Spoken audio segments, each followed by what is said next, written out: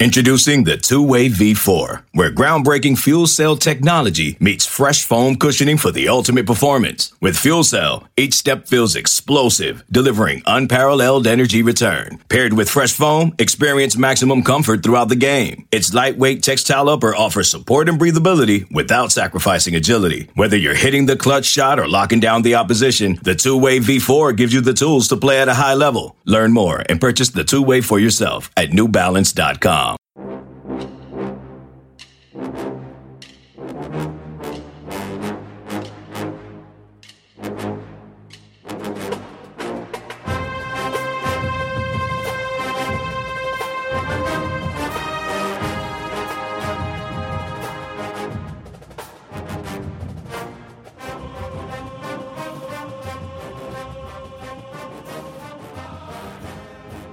Good morning, Bucknutters. Welcome to the Bucknuts Morning Five here on Wednesday, November 17th, 2021. I am Dave Biddle. I am joined by Matt Baxendell. Bax, the Buckeyes stayed at number 4 in the college football playoff rankings as expected last night. In fact, the top 7 stayed exactly the same. Georgia, Bama, Oregon, OSU, Cincinnati, Michigan, Michigan State. Your thoughts, sir? Well, among that group, nothing really did change, right? Like we could say a couple of them didn't look great and a couple of them did the last week, but they all won their games. So, you know, the playoff picture really hasn't changed much in the last week or two. I mean, or last week or so at least, because you haven't had any of these guys lose any games. So the committee's kind of just holding its breath to see what happens this weekend, what happens the next weekend. It's going to be really interesting to see what happens down south whenever Alabama and Georgia run into each other. But OSU's situation hasn't changed. You win and you're in. And that's about all we can really say about it. Flip side of that is that it's going to be also very interesting if Oregon loses a game, because then you have Cincinnati hovering to get in. But are we talking potentially about a second Big Ten team getting in? I don't think so. But who knows? This is a very interesting season right now, because if a couple teams lose in very realistic fashion, you could see some real chaos. Just like we've been talking all year, this season has a 2007 vibe to it where you just don't know what's going to happen. Yeah, like you said, we know Ohio State, if they win, they're in. So then it comes down to if they win out, how important is seeding? That's one I've been kind of kicking around. Curious to get your take on that. If Ohio State does win out, they're in. At that point, how important does seeding become, in your opinion? Well, I think at this point for Ohio State, once they went out, once they get in, it doesn't matter who you play. I mean, you can talk about avoiding Georgia all you want, right? But at the end of the day, you're in the Final Four, and that's all you can ask for, right? Now, there's a realistic scenario where Alabama loses to Georgia, OSU and Oregon went out, and Cincy's the number 4 seed, and OSU gets a rematch against Oregon. That would be fascinating, to say the least, because I think we've all been wanting to see OSU's much improved defense with a healthy C.J. Stroud against Oregon. So that's a best case scenario for OSU, because it seems like they would be heavily favored in that game. But at the end of the day, I think right now, if you're Ohio State, look, your schedule to finish the season is 2 top 7 teams here at the end of the regular season. And then you've got a Big Ten championship game, likely against a team that's in the top 15. So they've got a long run to go. And by the way, we can't overlook Spartans this week, but next week there's a team that's waiting for Ohio State that chickened out last season and didn't want to lose by 70, and OSU owes them one. So looking too far ahead here is definitely not the friend of the Buckeyes. We can talk about it, but I hope the guys at the Woody Hayes Athletic Center are sitting here thinking more along the lines of, we got to beat Sparty, because I think we all remember a game against Sparty on senior day in kind of cold, bad weather about 5 years ago that we would never lose, that we ended up losing. And that cost us a championship shot. So eyes on the prize right now. It was 6 years ago, but I don't even know what you're talking about. And we will get to the Ohio State-Michigan State matchup here in a moment. I want to ask you one more thing about the college football playoff. The Cincinnati debate is interesting. Dwayne started a thread on the board, very interesting thread. I would encourage people to read that thread. A lot of people have strong feelings about this. So let's say, Oregon is underdogs at Utah this week. Utah's favored by 3. Let's say Oregon loses and Cincinnati wins out. Is Cincinnati in your opinion? Well, I think by default they'd be in at that point. I think it's clear to the committee that they prefer Cincinnati over any of the Big 12 teams. And I think it's going to. There's two ways this shake out, because if Georgia beats Alabama, then you don't really know what to do with Bama at that point, right? I mean, they've lost 2 games, and Cincinnati had a 1-loss team. Cincinnati versus a 1-loss Alabama, then Alabama probably gets the nod, but 2 losses is a pretty big differentiator. So I think if Cincy just keeps winning, they just need one upset in front of them, whether it's Bama losing, whether it's Oregon losing, that would be allow them to sneak in. Now, if something happens where OSU loses to one of the Michigan teams, then I think that team would leapfrog Cincinnati. But right now, I mean, you and I said this, I think, end of September, start of October, that there's a very realistic scenario where the playoff is Georgia, Bama, OSU, Cincy.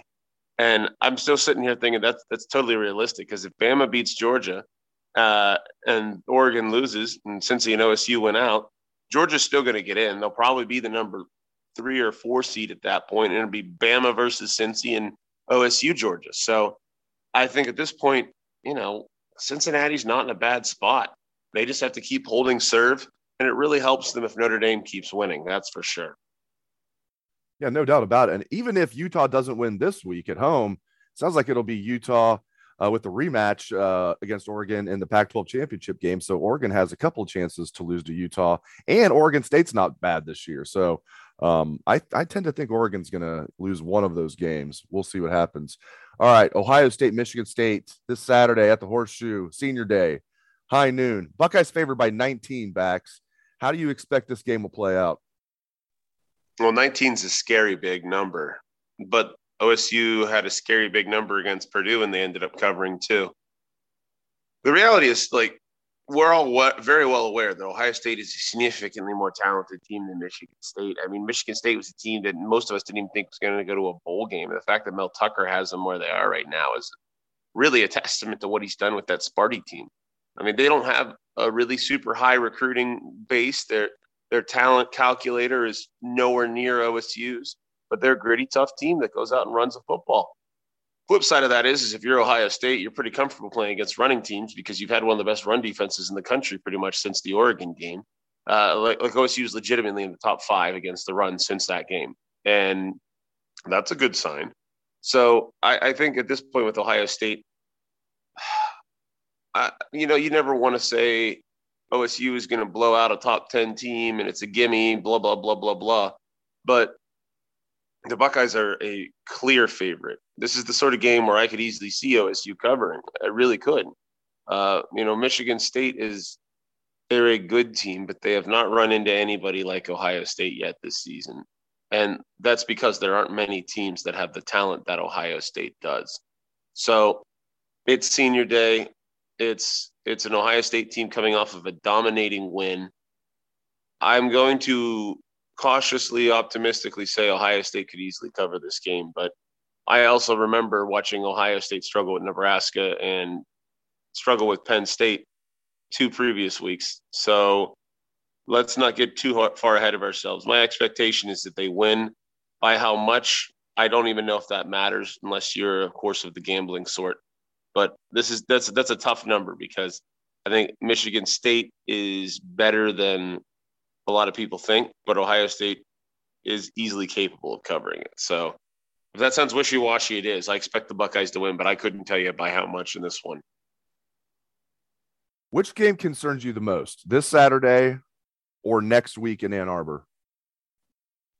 Oh, this Saturday for sure, because the Ohio State team's going to be pissed when they go up to Ann Arbor, because they all remember how Michigan ducked them last year. For the first time in 100-something years, we didn't play. And COVID, whatever. That was an excuse for Jim Harbaugh because he knew his team was going to get throttled. They had the kids. They ducked Ohio State, period. No question about it. End of the day, I'm not diminishing the fact that some people had corona last year, but Michigan ducked Ohio State. I will say that till the day I die. They ducked them. And Ohio State knows that. And more importantly, Ryan Day knows that. These guys are going to be frothing at the mouth to punch Michigan in the face. So I think Ohio State's more than ready to go for that one. I'm worried they potentially could be overlooking Michigan State, knowing that Michigan's on the horizon for the first time in 2 years. So I'm much more nervous about this Saturday, just because there's the possibility Ohio State comes out not 100% ready to rock and roll. You know they'll be ready to go next week. Interesting. I'm more concerned about the Michigan game, but yeah, you make a good argument there. I want to ask you about Mayan Williams. I thought he gave the team a really good lift last week, and man, I hope they use that 1-2 punch. I mean, Travion, of course, is the home run hitter. He's the starter. He deserves that. He deserves the majority of the carries. They need to use him more in the passing game, I think, as well.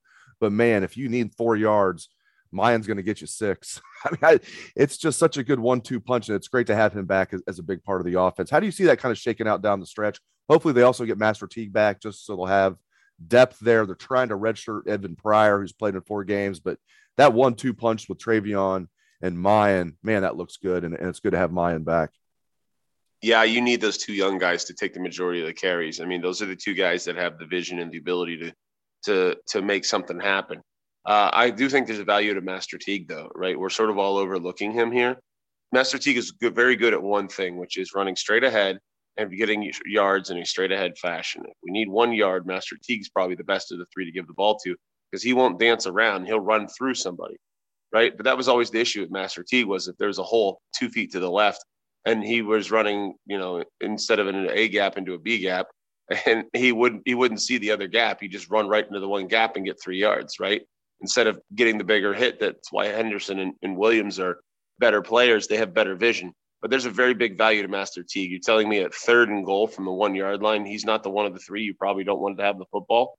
I would say Teague for sure, because he's more likely to drive into the zone. So there's a value to all 3 of them. But having Mayan Williams there to not have Travion Henderson get sort of tired out in the longest football season of his young life is very important. And Mayan Williams is a good running back on his own right. So I think that you've got 2 really good young running backs at the 1-2 punch, and a veteran who's there with pretty sure hands to be able to get you some rough yards when you need them. That's a great situation for OSU. Hopefully we get Teague back healthy, but this is a great setup for the Buckeyes in the backfield right now. Last thing I want to ask you about defensive tackle. It's interesting how it's worked out. I mean, early in the year, first of all, I thought Haskell Garrett would just be, the starter all year, but for those that don't know, he's been dealing with an ankle injury. He's been on kind of a pitch count. Hopefully he'll be healthy for these next 2 games and for the postseason as well. But that's why he hasn't been starting, hasn't been playing a lot. He's not in the doghouse or anything like that. He's on a pitch count, Bucknutters. Tyleik Williams, though, is a guy that, he might be in the doghouse from what I've heard a little bit. I don't know. I don't think it's anything serious, but he looked like he was going to be the starting 1 tech early in the season, as well as he was playing as a true freshman. Haskell would be the starting 3 tech. Instead, it's been Teron Vincent and Antoine Jackson have been out there as starters. Jerron Cage, of course, is playing a lot and playing well. Hey, depth is good. I didn't expect much out of Antoine Jackson. He's playing well. Teron Vincent's finally living up to the recruiting hype. So those are good things, and hopefully Haskell Garrett gets back. But man, it's interesting what's going on with Tyleik Williams. Kind of break all that down for me. What are you seeing at D tackle? Well, I think Tyleik Williams not playing has to be the result of off-field stuff, because on the field, whenever he was on the field for a majority of the season, there was a spell there for a month where he was the best D tackle, including a healthy Haskell Garrett. I mean, that guy had superstar written all over him, and maybe he got, like an 18-year-old can. Maybe he got a little full of himself. Maybe his practice habits slipped. Who knows, right? Like, we're just speculating here. But it's not speculation to say that his playing time dropped significantly abruptly.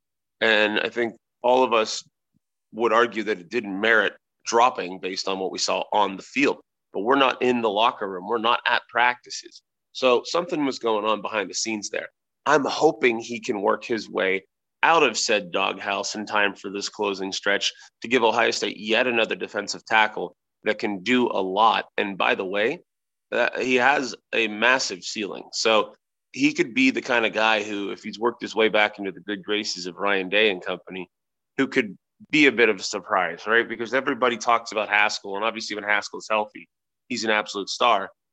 But you got a lot of other young, or not other young, but a lot of other depth guys right there. You got Jerron Cage, like you said. You get Teron Vincent. You got Antoine Jackson. You've got some pieces, right? End of the day, Tyleik Williams might be the best of all of them. So you kind of want to see him on the field. But I think getting a healthy Haskell Garrett back right now to add to all that depth is only a good thing. And when you're playing in championship type environments, it's never a bad thing to have yet another great defensive lineman to be able to put on the field. I mean, OSU is legitimately 12 guys deep on the D line right now, and that's just ridiculous. So I think at this point you just have to hope that Tyleek gets his way back to the field, because I think OSU is absolutely at their best with Williams next to Garrett in the middle.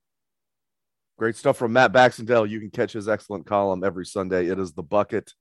Thank you to Bax. Thanks to all the listeners out there for tuning into the show. We appreciate that very much. Hope everyone has a great day. Let's hear that Buckeye swag, best damn band in the land.